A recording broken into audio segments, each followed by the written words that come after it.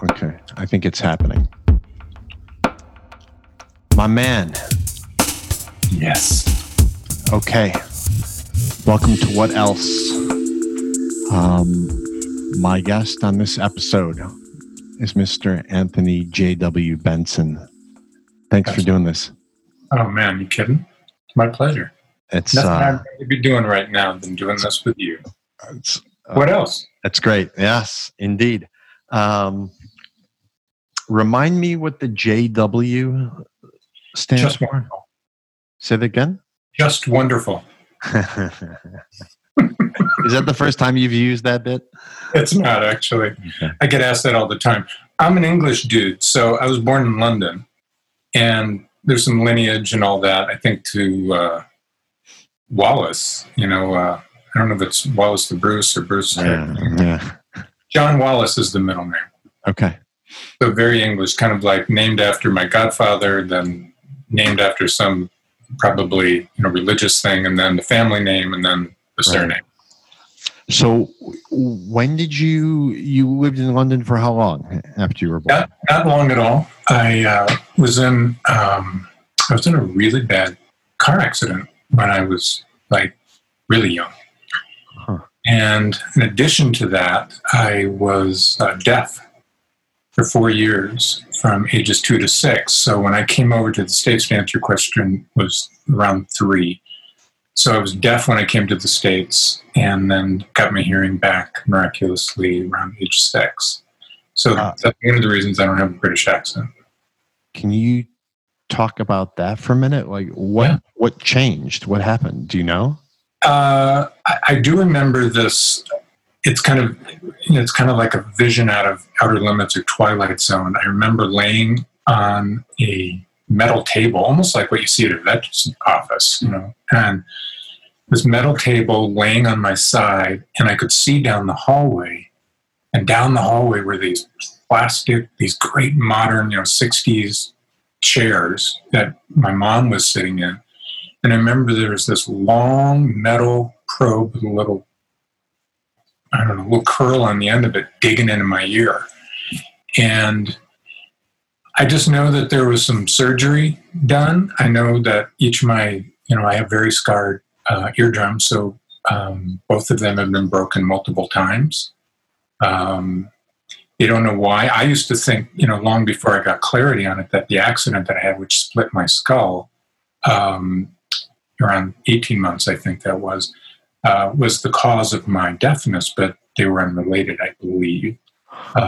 It's hard to substantiate that, but that's really, I just remember that moment of being freaked out, feeling like, when I think about it now, it's like I was pulled up to the mothership and being probed, except it was in my ears, and I remember screaming, really, because it didn't feel good. Yeah. Crazy. And then just like that, your hearing was back? And my hearing came back, and I never learned to sign. I was a lip reader. Okay. And I am to this day, bizarrely. When I pay attention, I notice that when I'm speaking to people directly, I'm actually looking at their mouth more than their eyes. Wow. And that's just out of, that's what I had to do for so long because I was deaf. You needed to kind of figure out what people are saying. That's wild. Yeah. And where did you live as a kid when you moved to? I lived all over. So born in London, and then moved over to my mom. Sadly, I didn't know my father because they divorced when I was 3, and my mom had met somebody new, another Navy man, and we moved around. So I think we landed, I'm not sure where we landed because it's a blur because all the way up to 2nd grade, probably, I lived in 6 different places. To Washington, D.C., a couple places in New Jersey, Long Beach, and then Kansas City is where I landed for a while for the Wonder Bread years and was there, from a kid all the way up to, say, 6th, 7th grade. Okay. Wow. Yeah. Do you have memories of each of those places, or do you? I remember Disneyland, when I was a kid living out in Long Beach. I remember wearing a cowboy outfit and having the cap guns running around.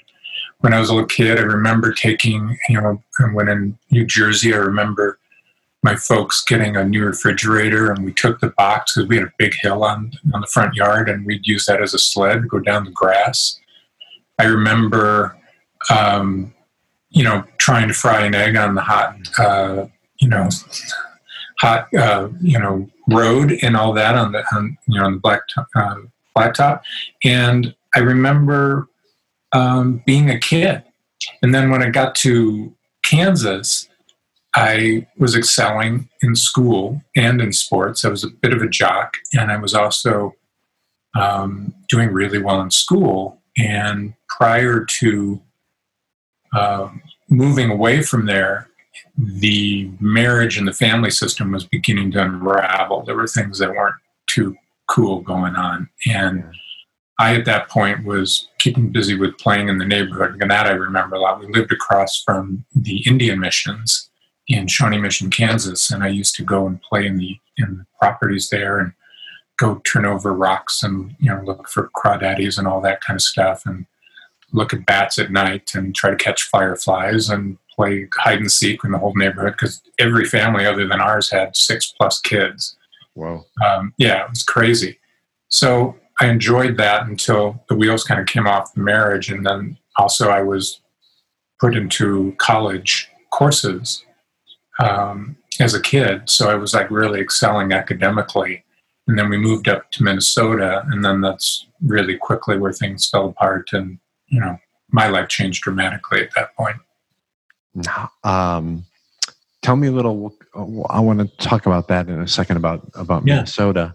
But tell me a little about playing sports as a kid. What did you play, and at what ages?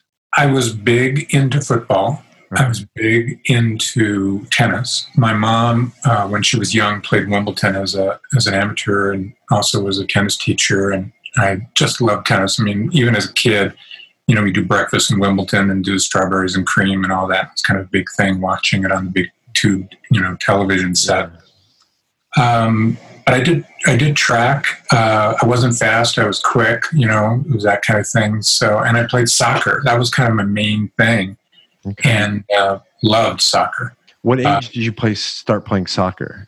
I would guess it would be, middle school, because I left Kansas City right around 7th grade, just the beginning. I forget where that, I think it was around 7th grade. So that's when I broke my ribs. I was playing goalie, which I never did. I was kind of a forward, kind of a score guy. And then I was in practice playing goalie, and the other team got beyond my 2 defensemen, and the ball was a little far ahead of him, and he was running toward me, and I had 2 choices: either stand my ground and try to block the shot, or go get the ball.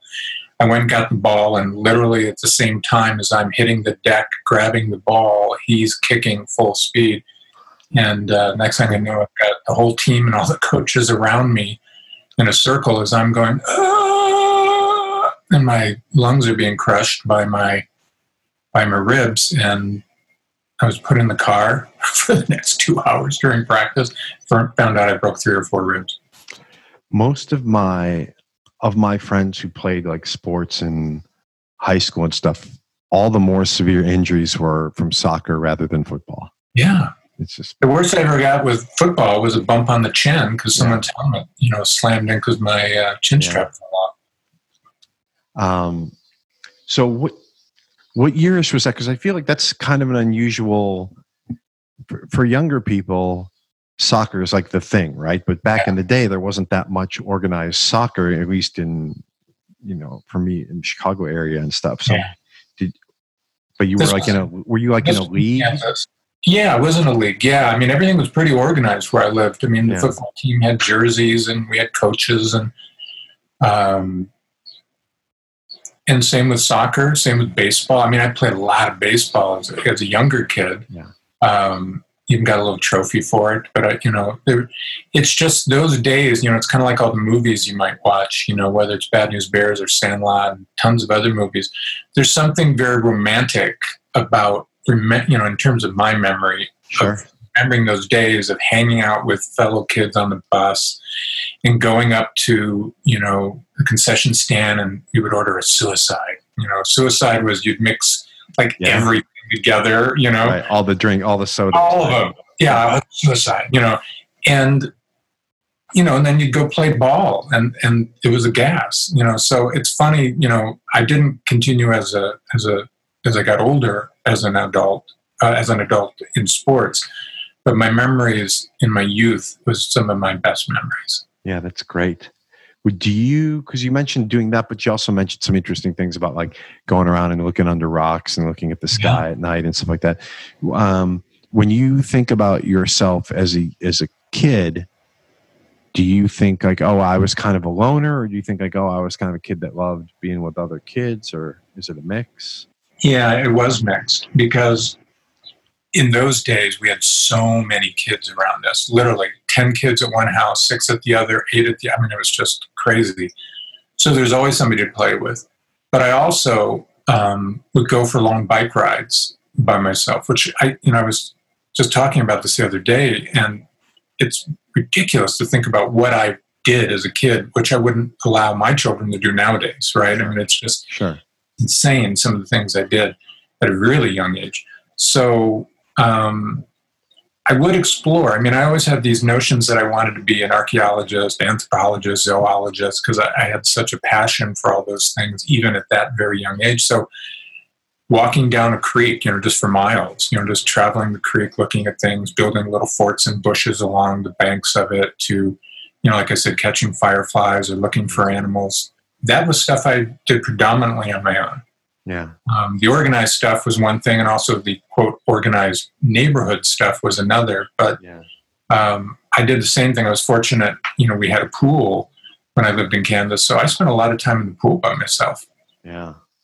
Even when it was raining, I'd get a snorkel and sit underneath the water and just watch the raindrops hit the water above my head. Awesome. Yeah. I love that. When you think about those good times as a kid, like what are some of the things now that evoke, or if there is anything that evokes those feelings for you? Is there something that transports you back to that?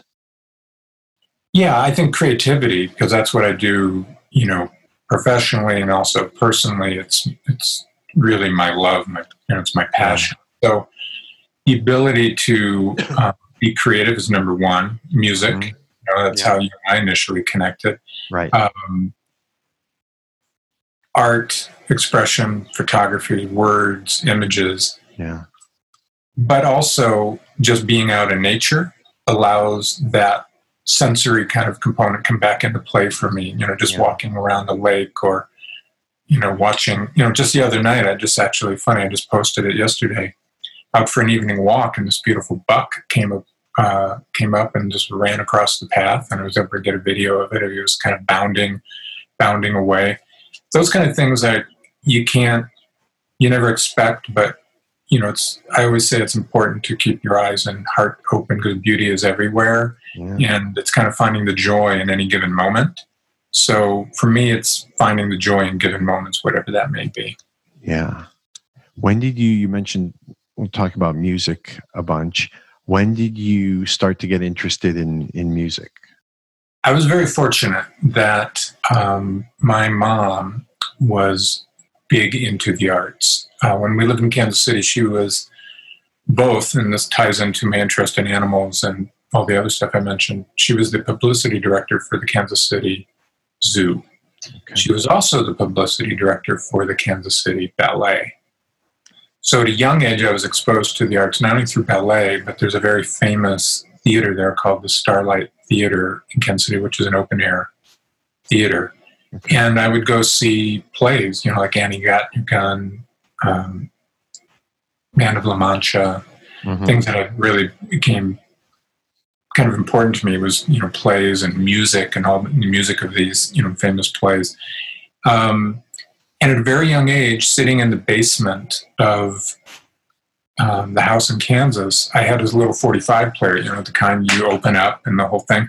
But I would put LPs on it. My very first album was Pink Floyd's very first album, Pipers at the Dawn. Yeah. And so I'm sitting there in my little Nehru jacket and burning incense, and I'm like 10, and playing Pink Floyd, and and totally into it.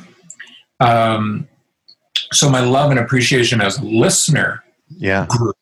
And I was fortunate to go see things like I saw, Ben Vereena's Judas and saw Jesus Christ Superstar, one of my favorite plays of all time, musicals. I saw that live, and I saw other shows live. And so, the combination of seeing live music, listening to music at a young age, and gaining appreciation led to an eventual situation where I had injured myself at the restaurant I was working at.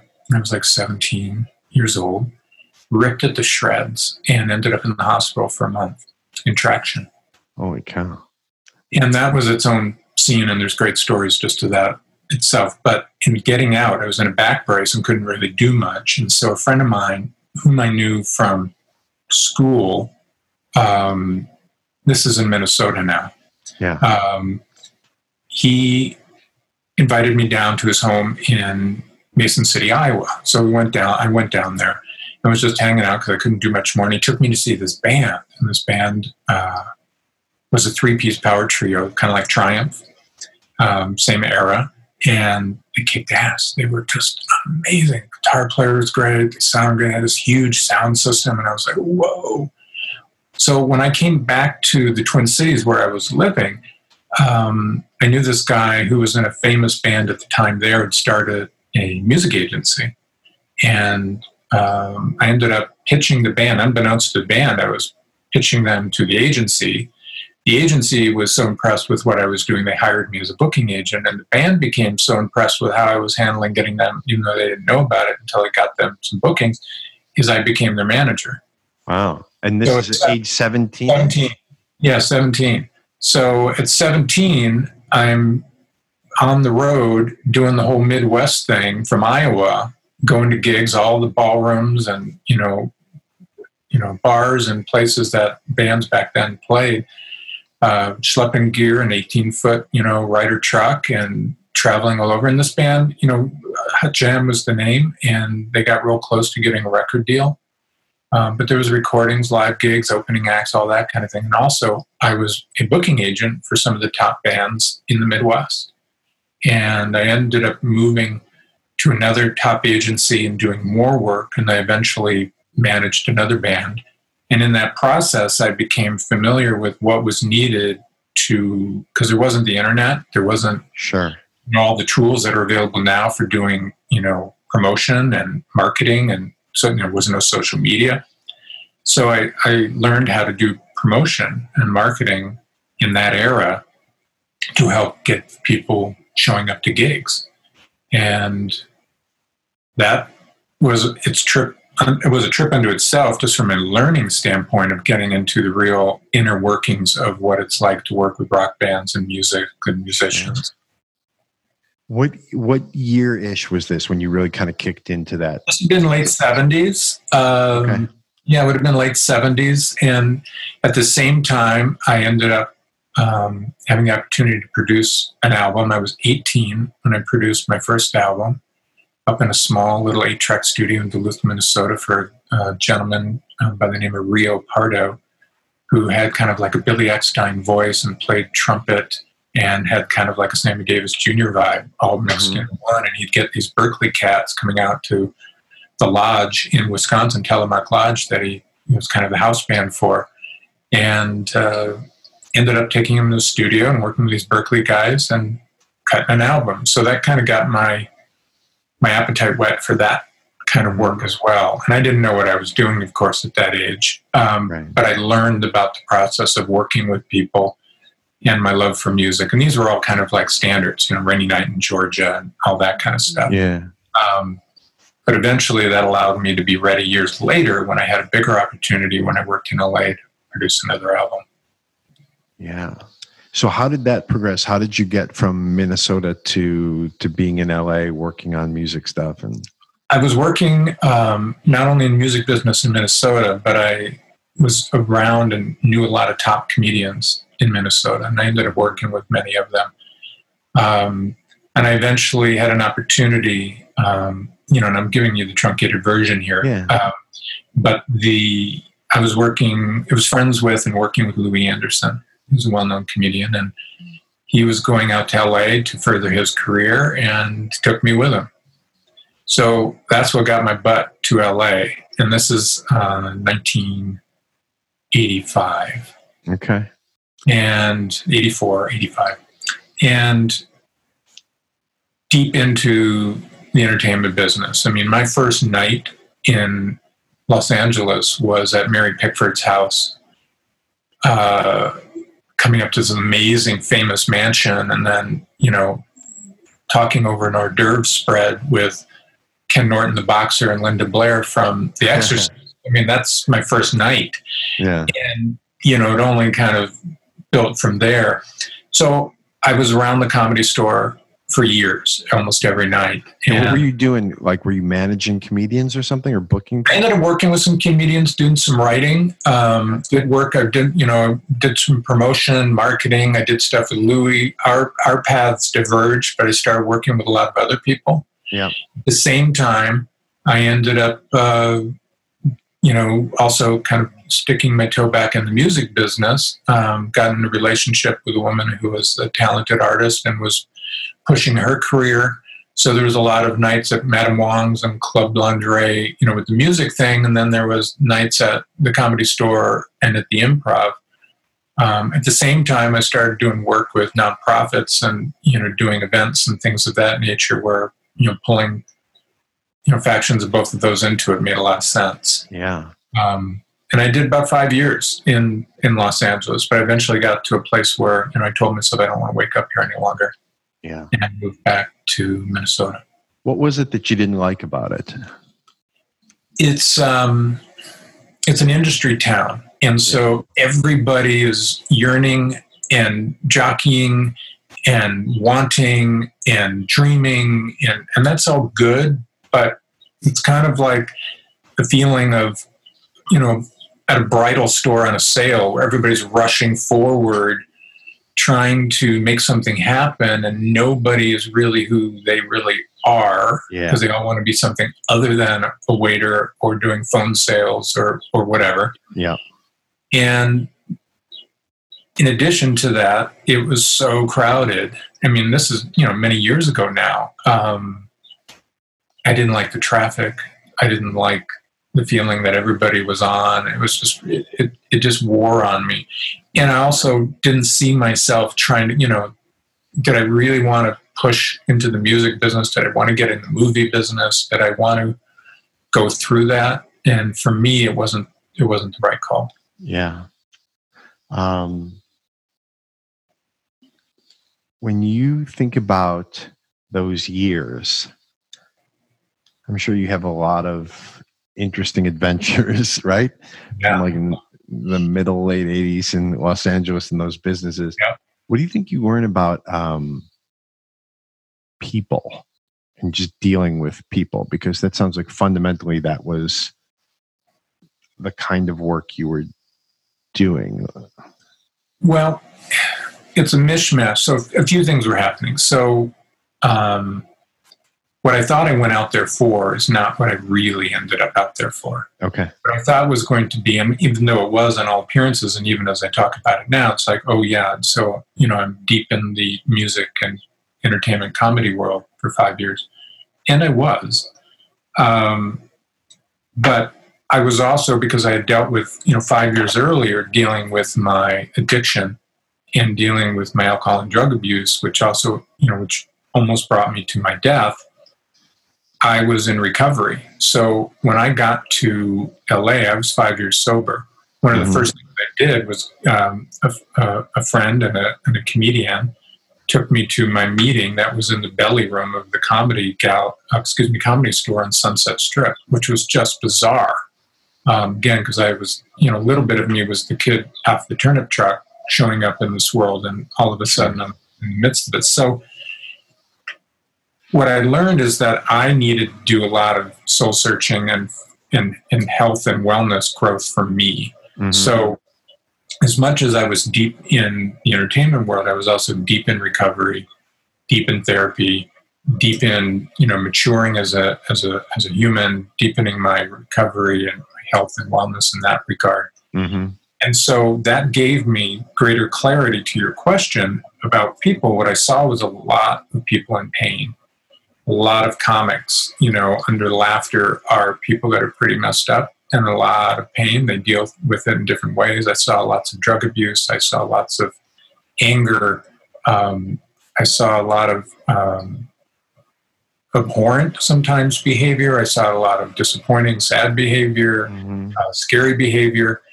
And what I learned was everybody, is kind of fighting their own battle, struggling in their own way, regardless of appearances, regardless of what they do. And I'm talking about, I befriended and knew some extremely well-known famous people.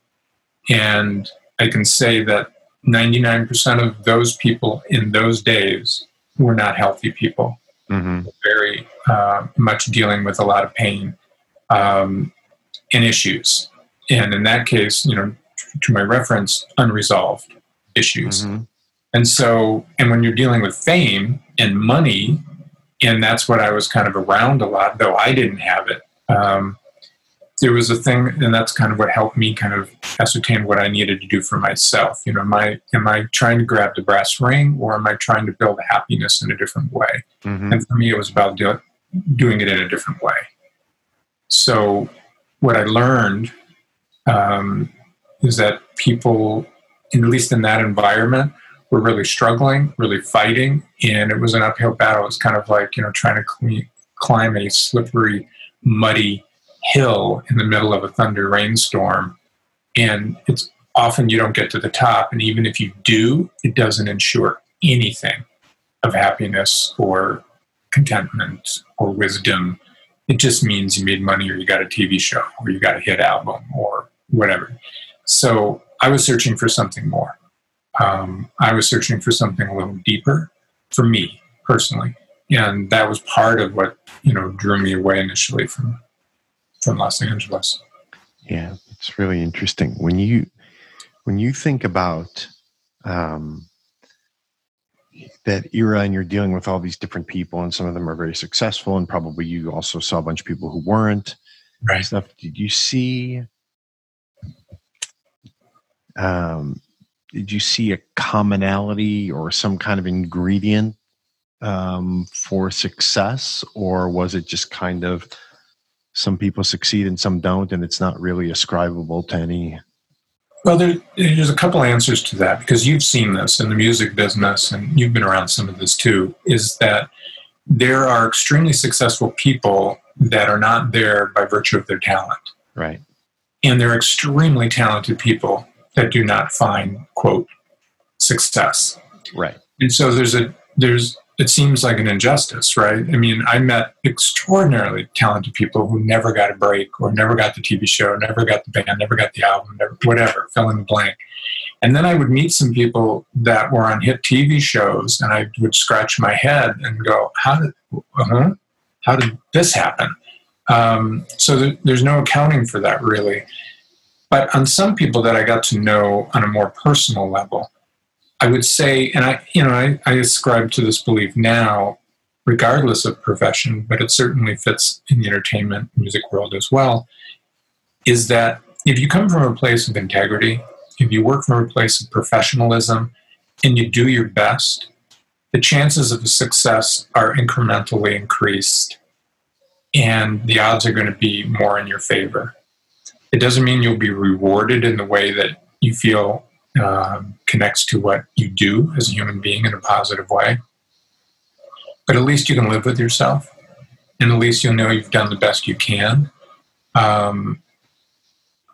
There were people that I could say really worked hard, and I think working hard has a lot to do with it. If you really commit to the process, whatever that is, you put in the hours, the time of the day, the sweat, the tears, and in addition, if you're a good person and are filled with integrity and professionalism, etc., it only helps you.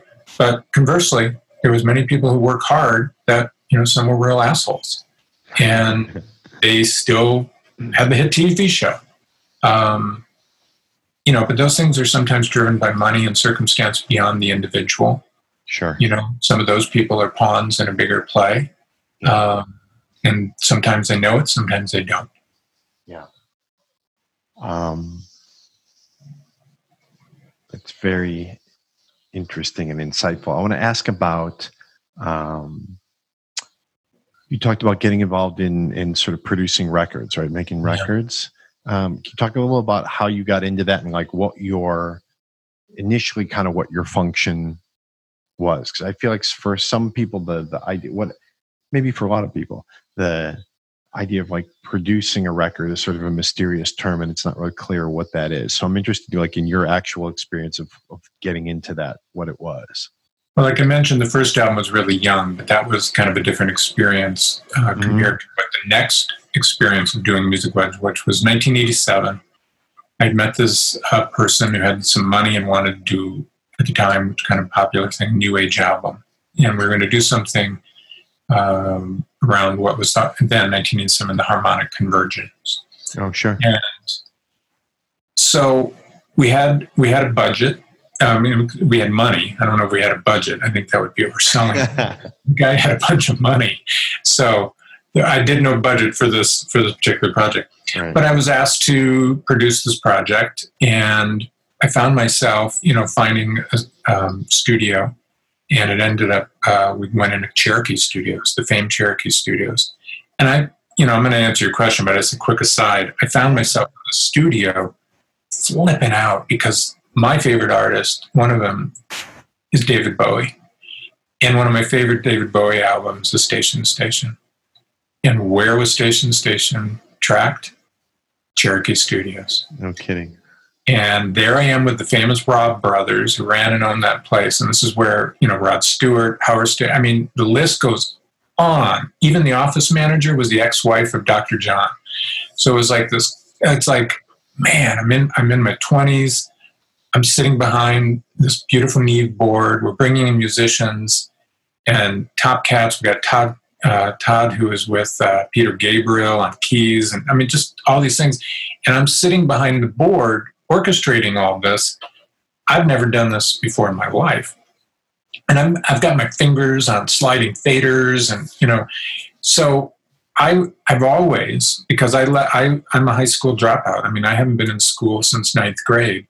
And every circumstance that I've put myself in, it's a forced learning, as I learn by doing, and I have a facility to learn very quickly and to adapt and to grow within that situation to achieve whatever it is I'm attempting to achieve.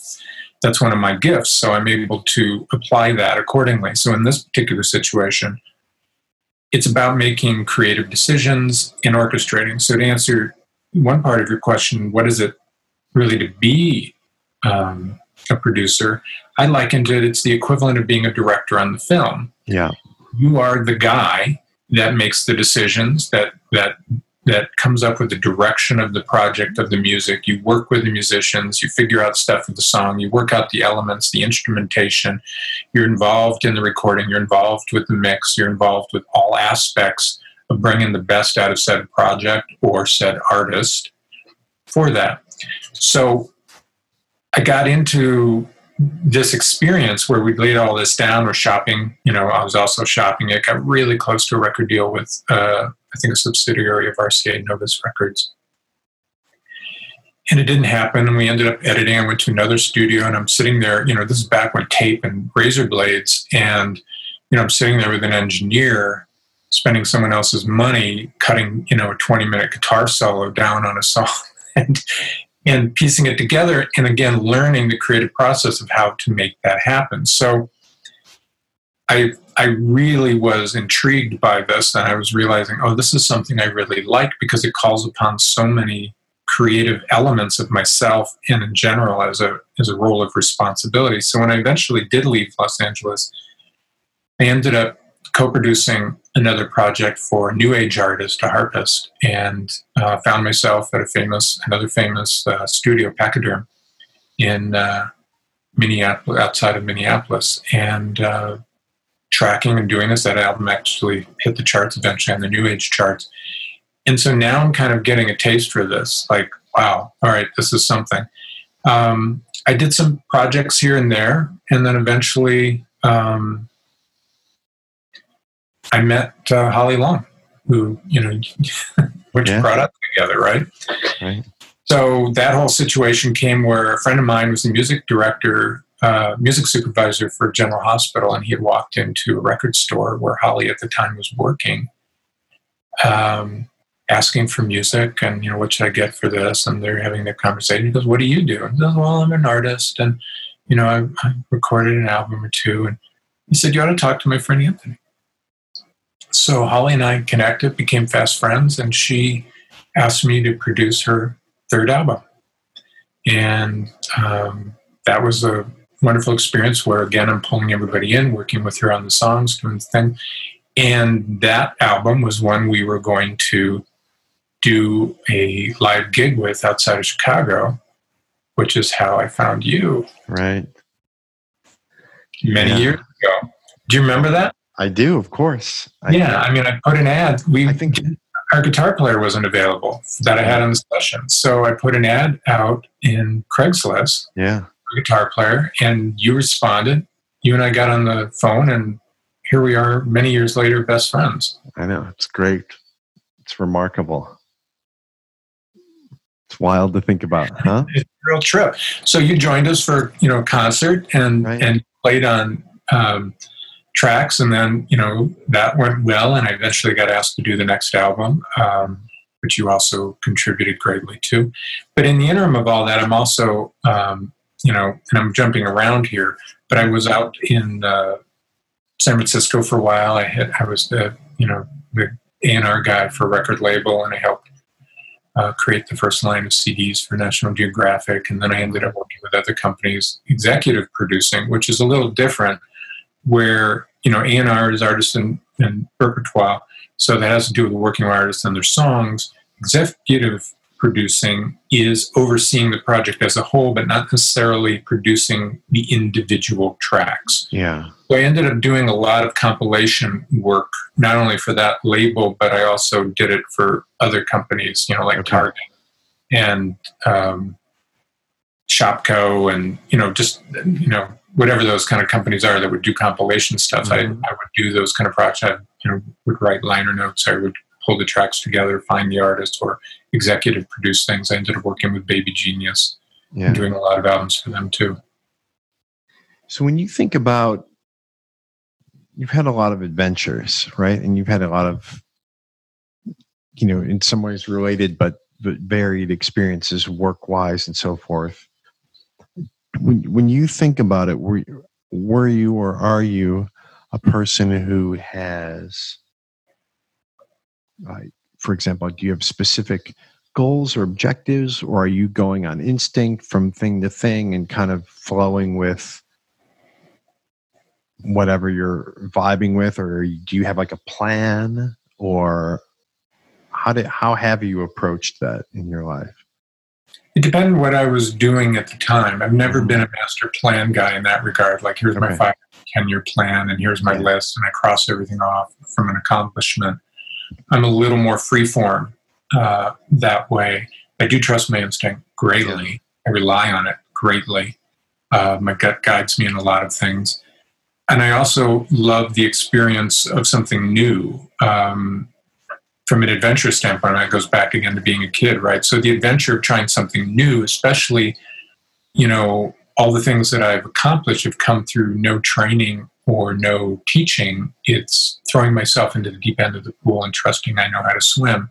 Yeah. The difference is I do know how to swim. I know that about myself. So that kind of self-confidence is, that knowing myself well enough that if I apply myself, listen, learn, assimilate, create, share, etc., all these elements of things, that I often teach people is that place of understanding, that kind of, interaction, that interplay that happens of energy kind of moving around, and self-awareness, and also connecting to other people and other circumstances allows me to ebb and flow a little bit more and trust the process. I've always been one that really has trusted the process, and I've rarely been let down, from that. There's a certain mooring that I have to my own principles, to, my own values and things of that nature. But what I'm able to do is give myself the freedom to not necessarily where the wind blows, because I set my own course, but to keep an eye open for what land I want to explore, using that as a metaphor. So I'm very fortunate that I get to experience, not only the adventures, but work with extremely talented people, work on extremely fun, amazing projects on behalf of these people, and I'm there to be of service. I get to be part of the creative evolution that happens in any given situation that I'm, gifted to be a part of. When you're talking about that, I'm thinking about, I guess, this topic. So when you said be of service and things, the difference between maybe what I'm going to generalize, maybe what is a tendency in a lot of us when we're younger to have a more self-centered approach to moving away from that as we get older. Do you have a sense of your orientation in that regard? Like, do you think to yourself like, oh yeah, I used to want to have more attention or get more credit for things when I was younger, and now I'm different? Or can you talk about that? Because it seems like a lot of the stuff you've done would be, it would be advantageous to be able to let that go a little bit. Yeah, I don't know that I ever had that calling to be front and center in it, and be the star in that sense. Yeah. That's never been a driving force. And I've looked at that because I had opportunities, there's people back when I was helping comedians and writing, why don't you do stand-up, or, why don't you go into acting? And I certainly was in the hotbed of doing that. And I would have had, potential,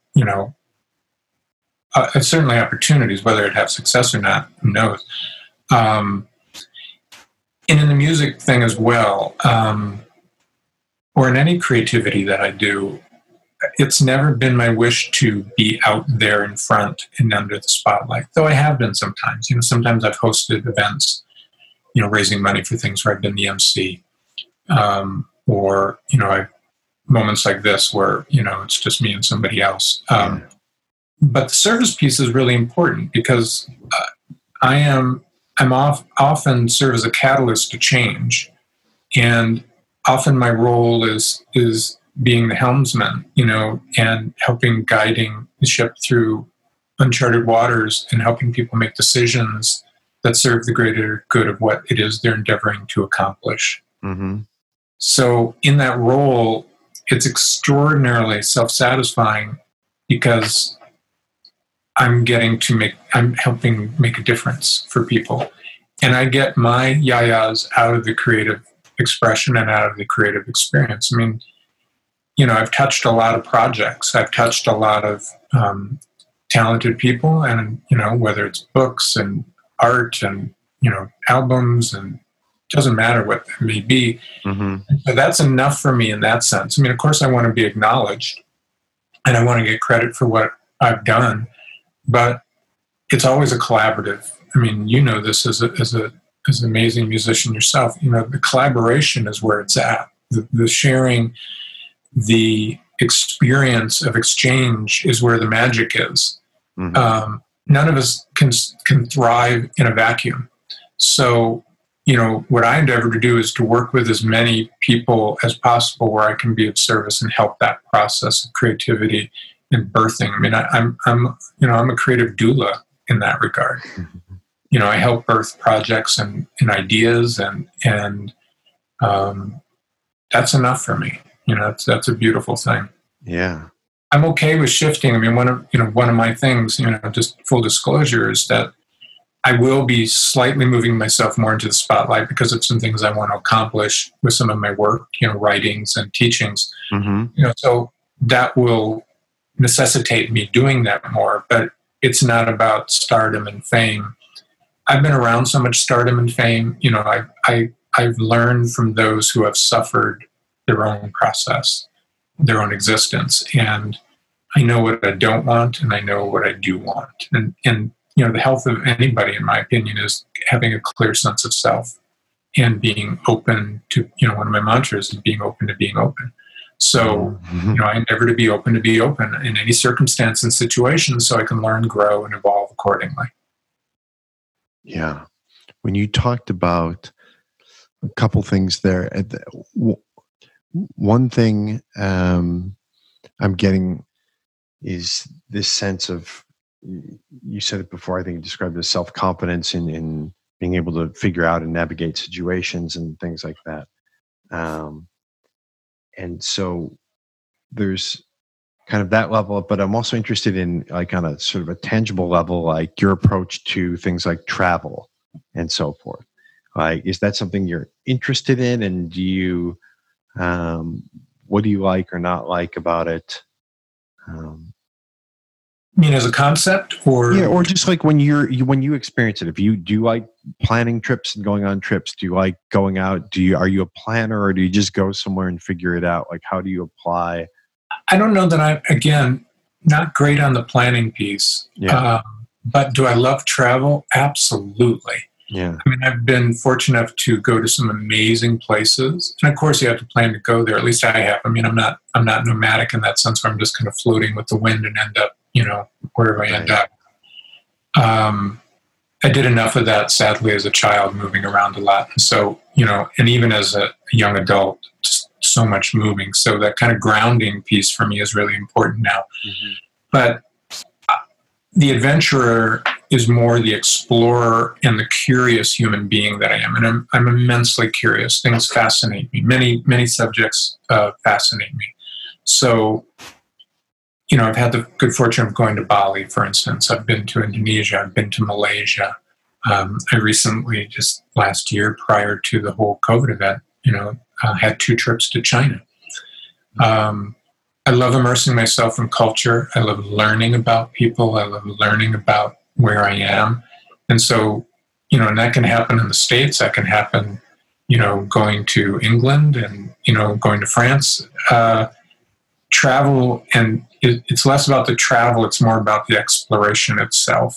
And I could do that all day long. I mean, if I could be paid to travel in that regard, yeah, I would do it in a heartbeat. Mm-hmm. What do you, are there particular things you like to do when you go to a new place? Are there activities or? It's all about the food. Yeah. Okay. It's about the food.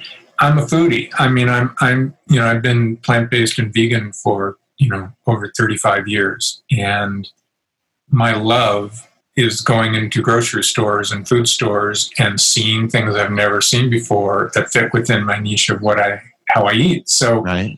I'm a kid literally in a candy store when I go into just a food store, just check the shelves out and check the freezers. I mean, it brings me immense joy. I'm a geek. Yeah. And also restaurants, it's like eating food from different cultures. I mean, I took a cooking class in Bali so I could learn how to cook, some vegan food that matched, the flavors I was experiencing. It was amazing.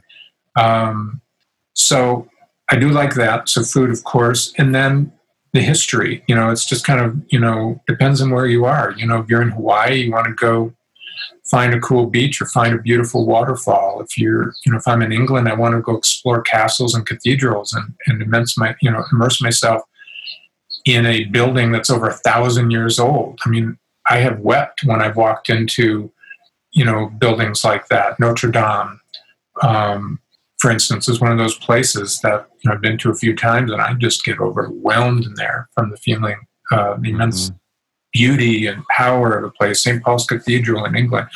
There are places like that I will always go to. One day I hope to go to one of your favorite places, Greece, and it would be the same thing for me. I want to go down in the bowels of the Colosseum.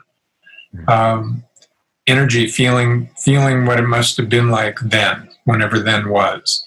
That's part of the miracle of kind of exploring our planet, is that there's so much to be enjoyed. There's so much to learn. There's so much to take in, from a sensory, from a mindset, from everything. So that's part of the fun for me, and meeting the people of these places. When I was recently in China, the people of China were just amazing. I mean, I just had such a great experience. I would be out for morning walks because the time zone thing is so wonky. I'd sleep maybe 4 hours, be up early, which is not my thing. And I'd be out and it'd be super hot. And they have this game, kind of like hacky sack, but different, where it's kind of like, the thing you use in badminton, and it's got a different weight on it, and they kick it. And I would be invited. I don't speak the language. They don't speak English. And I'd be invited to play this game with them. I'd be in another game with a paddle and a similar thing. And I'd be invited. They'd hand me the paddle. And I'd be getting a workout. I mean, these people are, older than I, and just going, and they do this as their daily workout. But I'm playing and interacting with people whom I'm not able to have a discussion with, but I'm able to have a human experience with. Mm-hmm. That is everything. I mean, from a travel perspective, you can't ask for anything more. When you talked about going to grocery stores and things like that, is that a thing you do? Like if you go to a new city or something, will you anywhere I go, I gotta go find, like, where's the health food store? Where's the co-op? I have to, because there's always going to be something that I'll find that I don't find at home. So when you talked about eating vegan and stuff like that, so you started, what was there, like some kind of switch or turning point when you just made a decision about that? Huge. Yeah, life-changing. I was in LA. So back in LA, 85, I was having food comas. I was out late always, the entertainment business, you'd be out in the clubs and, the comedy clubs, this music. And, I'd find myself at Cantor's at 2:00 in the morning eating a Mile High pastrami sandwich. Yeah. And, just bad food behavior. And on top of that, I would have this, hypoglycemic food comas where I would literally pass out and then wake up later drooling in a fog. I mean, just feeling crappy. And I just didn't want that anymore. I mean, it was horrible. Mm-hmm. So I found this book. I think I found it at Erewhon, which is a place that's pretty famous in LA, natural food store. This book by John Robbins. And John Robbins of the Baskins and Robbins family was heir to the Baskins and Robbins money.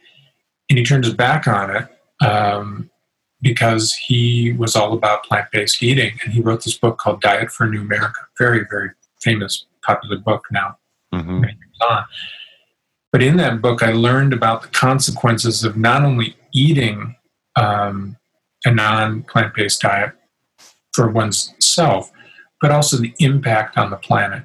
So I initially gave up dairy and then eventually meat. And part of my learning in this process is that what became a health decision, and I quickly lost weight, felt better. I mean, it just monumental change, juicing, doing all this stuff, also became a spiritual choice, because I was quickly got to a place of, and this is, holds true this many years later, is I don't believe that any other living creature has to die in order for me to sustain my life. I couldn't reconcile that anymore. Mm-hmm. And then it also became political. And what I mean by that is not in the obvious sense of it, but it has to do with what the heck are we doing on a planet where people are starving when there's plenty of food? Mm-hmm. And the choices that we make as individuals and how we eat and what we eat has a huge impact on the planet as a whole. Yeah. And so those things culminated for me in making choices that led to better health and wellness on multiple fronts, and learning a lot about more Eastern medicine and things that weren't so Western based, and obviously changing my diet, my way of life, my philosophy, my way of thinking. And that's been 35 years on, and culminated recently in helping with my publishing company, publishing a raw food book, and also publishing a vegan cookbook. So it's kind of come full circle. How did you come across that book in the first place? I think I was just looking. I don't know if it could have been at Bodhi Tree, which I had a good for. That's a famous place, initially made famous by Shirley MacLaine. But I became friends with Stan and Phil, the owners of that place, and I was there all the time. It was just a totally groovy place to go look at books for hours, at the end of Melrose in Los Angeles. And so it was either there or at Erewhon, because those were two of the places I was hanging out. And somebody could have told me, but I honestly don't remember how it got in my hands. But once I read it, it was like, oh, yeah, this is going to change my life. And it did. I mean, it did. And it's, I've been touting that book ever since. Mm-hmm. Are you still a sports fan of any sort? Huge sports fan. Yeah? Yeah. What do you like to watch as a spectator?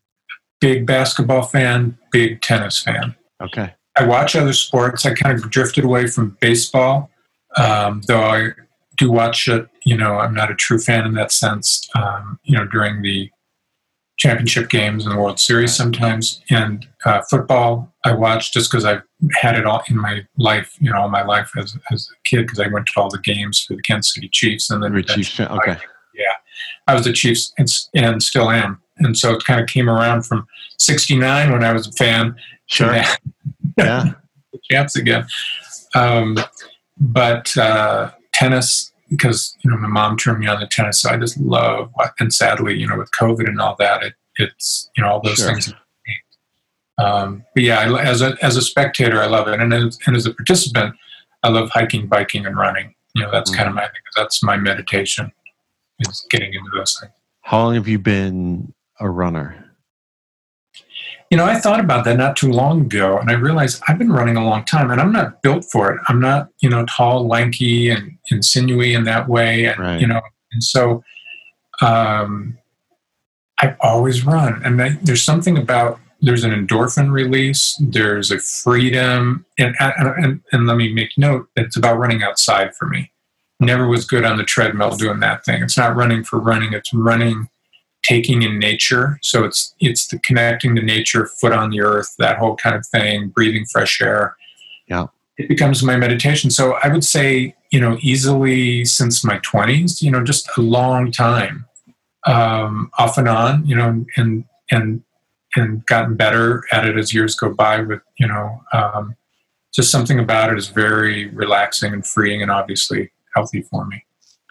Yeah, is that your number one meditative activity? What's the thing that for you that's the most I can get in the zone and I can just sort of detach from anything that's troubling me during the day? What's that? That and playing music. I'm not an accomplished player like you or others, friends and colleagues, but I love playing piano. Yeah, piano for me is my way of just and I'm self-taught in everything. I mean, literally everything I do, I'm self-taught. So something about playing piano and just kind of channeling that and letting it flow through me is very meditative. Running, extremely meditative. But also, so is music as a whole, as a listening. All I got to do is put on Gurecki's Third, and just transports me to a different place, or countless other things that move me. Sure. But and hiking can do the same thing, but it all depends on what I'm going for. Am I looking for a zone out or disconnection? Am I looking for, centering and peace? It really depends. Just recently, because where I moved to, got a mountain bike, which I haven't had the opportunity to really use yet, but I'm looking forward to going out on trails in the middle of the woods and just kind of doing a different vibe that way. Sounds great.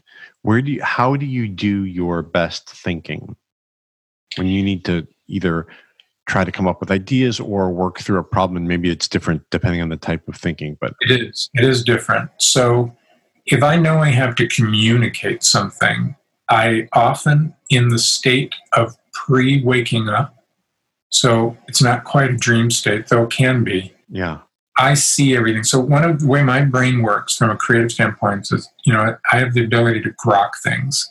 And grokking is the ability to simulate instantaneously and see things and understand things very quickly. That's one of the things that helps me in being able to do what I do and doing it fairly well. So I'm able to write and see a whole letter or a whole whatever it is in my mind prior to being fully present and in the midst of doing it. Okay. So it's almost like the reverse photographic memory. As I see it in its completion first, then I'm able to put it into reality. Mm-hmm. That happens all the time. That's kind of a constant thing for me always. The other thing is often on my runs. Often my runs or walks, if I'm by myself and not engaged in conversation, it's funny when I talk to clients sometimes, it's like, I don't punch the clock for them because who knows, I could be in the shower, I could be on a run, so I always have my phone with me so I can record ideas, put notes down, because I'm very volcanic in that way, that I will spew a lot of stuff out. It doesn't mean everything sticks, but I'm smart enough now to know to catch everything that I can, because you never know, when you start sifting through it, where the diamonds are. Right. So meditation, sometimes it's not about sitting in a chair and crossing my legs and doing Om, though on occasion that is indeed something that's really beneficial, getting that centered and quiet. But often it's from a creative standpoint of how to come up with stuff. It's being in the moment and allowing myself the freedom to focus on what it is I'm looking for, and often it'll come to me. It's really interesting. You reminded me of I read an interview years ago. I think it was with Robin Hitchcock, and it was talking about being in that state of being half awake, half asleep. It was probably more about falling asleep, but that, that there's kind of different connections that happen, and that sometimes you're saying that's where certain song ideas will come from, because you just make different combinations of stuff that's floating around in your brain that you wouldn't make if you were kind of fully, thinking rationally. Because when everything else is turned on, when you've got your senses are now, tuned in on different levels, and if you're kind of in that semi-sleep state or whatever. I mean, I forget what song. I don't know if it was Satisfaction or Jumping Jack Flash or whatever, but there's that famous story of Keith Richards, who came up with the riff in his sleep, woke up, pushed record, went back to sleep, didn't even remember doing it, and pushed play in the morning, and there's the riff that went on to sell millions of copies and changed people's lives from a musical standpoint. So I think that stuff happens for people. The key is to not get in the way. I mean, even if I'm fully cognizant of all things, the creative process, because that's where I live, that's my work, and it's also my personal passion, it's not getting in the way of the process. And whether it's painting, writing, recording, taking pictures, it doesn't matter what it is. What I've learned is I don't think about it. I allow myself to do it and trust that I know enough to not muck it up, right? And even if I do, there's no harm in that either. Choices beget choices beget choices. So I know enough of that to allow the process to unfold. And I'm an active participant in one level, and I'm also, a receiver in that sense, where whatever's coming through me, not to get too woo-woo, but I do believe there's some way that you tap into something. Sure. There's no reason that I should be able to come up with melodies and things on a piano the way that I do, unless I'm just kind of opening a channel and trusting the process, right? I mean, you probably, as a guitarist and as a songwriter, you probably go through that process too. It's like, you may have an idea, but if you don't think about the idea and you just be, you'll end up with something that you weren't even thinking of, right? So does that happen for you? Sure. It's rare. I can do it by sort of ground up construction, but actually the best stuff is things where it's like you just sort of hear it. It's not like you're not doing it, you're not writing it, you're basically transcribing it. Right? You're doing. Yeah, that's a good way of putting it. Yeah. When you, I'm interested in, I've asked a few people this question. There's probably more than one answer, so you can just kind of pick one. Do you have a song or songs that you think of like as sort of your personal, what my friend Vinay calls secret personal anthems, right? Like that song that's like, it says something to you or about you and that you can go back to over and over to derive some kind of energy or inspiration. Yeah, the way that I would look at it is that there are different songs that serve as a soundtrack for different moments in my life. Mm-hmm. And it's almost, with my A&R and producer background, it's funny that it's almost like being the song supervisor in my own film, but the film is my life. Right. So Yeah, there's certain types of songs I like to run to, for instance. There's certain songs I like to write to, or music. There's certain things I like to listen to when I'm cooking. That's one of my passions too, another endeavor. So it's less about a specific song, though there's some songs that resonate with me that have just kind of always been there for different reasons. But, whether it's a Who song or Three Dog Night or an Elton John song or, Beethoven song, there's different ones, but I really look at it as, it's funny, and it's funny hearing myself answer this, that it is about writing the score in a sense to the soundtrack of my life. Sure. And I love music so much that, I have it on all the time in different, I just do. I have a speaker, believe it or not, in the shower. So I just love, taking a shower to certain kinds of music. So, music is an integral part of my existence, to be sure. Give me one go-to cooking song. That's good. I like Funeral for a Friend by Elton John, because it just builds, it's like, so you're like chopping stuff, and it's like, and then it just starts kicking in. And I'm a big David Johnstone, fan, guitar player. I think he's highly underrated. As is Dee Murray, by the way. But Dee Murray on bass, Nigel Olsson on drum. I mean, just that killer band. Yeah. And that album is a great album for cooking. Agreed. Yeah. That's funny for cooking. I know. I'll have to think about that next time I'm making some food. Yeah, it's just because you know the songs well enough, and there's so much diversity in that album from stylistically, that keeps you engaged, and you're not hearing I don't know, it's just a killer album. One of my favorites. Yeah, that's great. I want to go back to one thing. I'm interested in terms of just sort of personal history stuff. When did you leave Minnesota? What age were you? Well, I've come and gone from Minnesota multiple times. So I initially left Minnesota,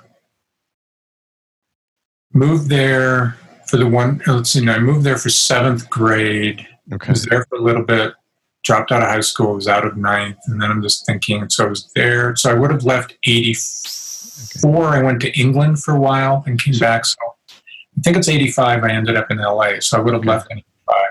What, can you, to the extent you're comfortable talking about it, like leaving high school and going to England, you want to talk about that? Is that? Sure. I'll talk about anything. Okay. Yeah. What led? Left leaving school and all that. Yeah. I was a hardcore drug addict. Okay. I was a garbage can. And this is like freshman high school-ish? From 14 all the way to age 20. Okay. I was smoking, I was, you name it, I was doing it. Yeah. Never shot up heroin, because I always thought if I did, I'd be a drug addict. Sure. Talk about denial. Right. So I'd smoke it or snort it. I did a lot of cocaine, did a lot of uppers, downers, smoked pot, chain smoked dope. Like people chain smoke cigarettes. That was me with pot. So, I was on the fast track to nowhere, and my life was falling apart. So I was, 19. My older girlfriend had left. The band thing, that I referenced earlier, was breaking up. I had no money. I knew an attorney, and he put me up in a place downtown Minneapolis, which was surrounded by, hookers and drug addicts, and had no heat. And I had a mattress on the floor. My life was pretty crappy. Mm-hmm. And I ended up getting up one morning and grappling for, my butts that were on the floor, trying to roll a cigarette, and, ended up kind of stumbling into the bathroom. And it was that kind of bathroom with the bulb hanging down, from above, and, the smoked out, fading mirror. And I turned on the faucets and ran the water and stared into the mirror, and I couldn't see myself. And it was at that point I thought about killing myself. I thought, why do I? And there was nothing worth living for. I mean, I had lost everything. I had nothing. Mm-hmm. Bad. And I was, So the shorter version of the story is that I had reached out to my best friend, Bob's mom, and she offered to talk with me at a church. and the prerequisite that I wasn't using. And of course, I lied, as any good drug addict would. So we would meet at a church in the library once a week, and she would listen to me and offer love and support, which I wasn't getting from my family. And one day I stumbled out of my big Bonneville, and there must have been a cloud of smoke following me. And she asked me, "Are you using?" And for whatever reason, in that particular moment, on that particular day, I did not lie. I said, "Yeah." And I'm not overstating this. Within minutes, I'm at a drug treatment center being evaluated for drug and alcoholic addiction. And they couldn't get me in. And that was March 11th, 1980. But I stayed sober until they could. And I went through a 4-week inpatient program, which was, a really crazy experience and a long story unto itself. Yeah. At the end of that, they were really concerned about me not being able to stay sober. And, I overheard them, and I had this big cathartic moment on the last day of treatment in the last group where I did something called a family sculpture. And the family sculpture is where, without words, you use people, usually your family members, but I didn't have any there, so I used people in the group. You construct a sculpture so you can visually represent your family existence. And so I had my sisters running around in this, and I had, my mom up on a table as a puppeteer, and I had, and all this stuff, and I had my dad, who I didn't know. And John, my therapist, made everybody sit down except for this one guy who was a counselor in training at the time. His name was Scoshi. And he was playing my father. And the next thing I know, John's asking me to dialogue with my father, whom I never knew. I'm doing this in a circle of 30, 40 people. In the middle of that circle, having a conversation with my dad. That continued until John asked me to bury my father. And so I'm down on my knees on the ground. There's Scotia laying down. And the next thing I know, I went blind. And I went deaf. And I saw a white light. And after that experience, which was a spiritual experience that's hard to explain, as I came out of that, I don't know how long that happened because I was deaf and blind, and it was just I was enveloped by white light. I was being held and rocked as tears came forth, and the whole room, as I could look through my tear-filled eyes, everybody in the room was crying, and everybody had witnessed a spiritual experience. And that moment onward, I never used again. It changed my life. I had a deeper understanding of a higher power, of my connection to a higher power for me. Mm-hmm. So that led me eventually to wanting to get to know my father. And the woman that he married, Lorraine, after his marriage to my mom, stayed in touch with me through the years. And he died many years earlier, and I never got a chance to meet him. And she had come over to visit once, and I was a horrible host. I mean, I was just awful. I feel so badly about how I treated her because I think I was just scared, overwhelmed, and I am as a young adult. But I chose to move over there as a quest. It was really to England, and to go live in my dad's house with her.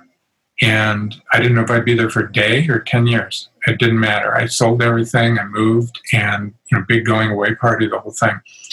And here I am in his house with his wife, and we would sit up to 3, 4 in the morning. God bless her. And she would share everything about my dad, about how he felt about me. I had letters. I had things to read, his journals. He was a lieutenant commander in the Royal Navy. He sang in the choir. He played guitar. I just learned things that I never knew. That's where you get your shredding skills. It is the shredding skills, and I have his guitar right there. Awesome. So that was a hugely profound experience. And so I would have these meditative moments riding his bike down to the seaside. She lived she was on the south side of England, off the Isle of Wight. And I would just sit there, and I would, go to the villages, and at that time eat fish and chips and walk around, and then just do a lot of soul searching, do a lot of grieving, do a lot of connection to my father. And I ended up spending about 4 months there and realized that I had fulfilled what I needed to do. I didn't need to stay there. I mean, it was deep work. It was like a therapeutic experience. And she walked me through it all. I mean, she was just angelic and an amazing human being, and really became my mother in a sense, because she was always there for me. So coming back from England, going back to Minnesota, that was kind of a shift and change that changed my life as well, as I had a better sense of a relationship with my father.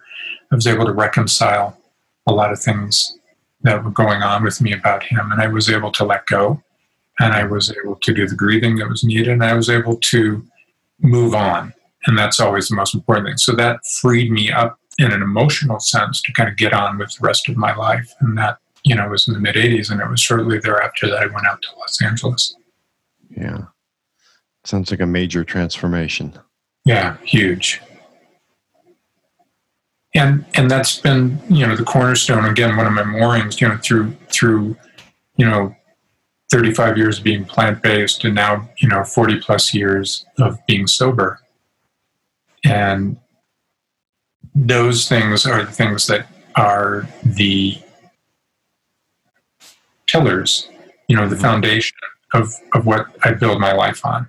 Because without that, I mean, I should have been dead many times over, given the lifestyle and circumstances I found myself in, and the amount of drugs that I did. And I had the opportunity to save myself and battle my addiction and come out the other side sober, and also through that process, because the stuff with my dad had majority to do with why I was using in the first place.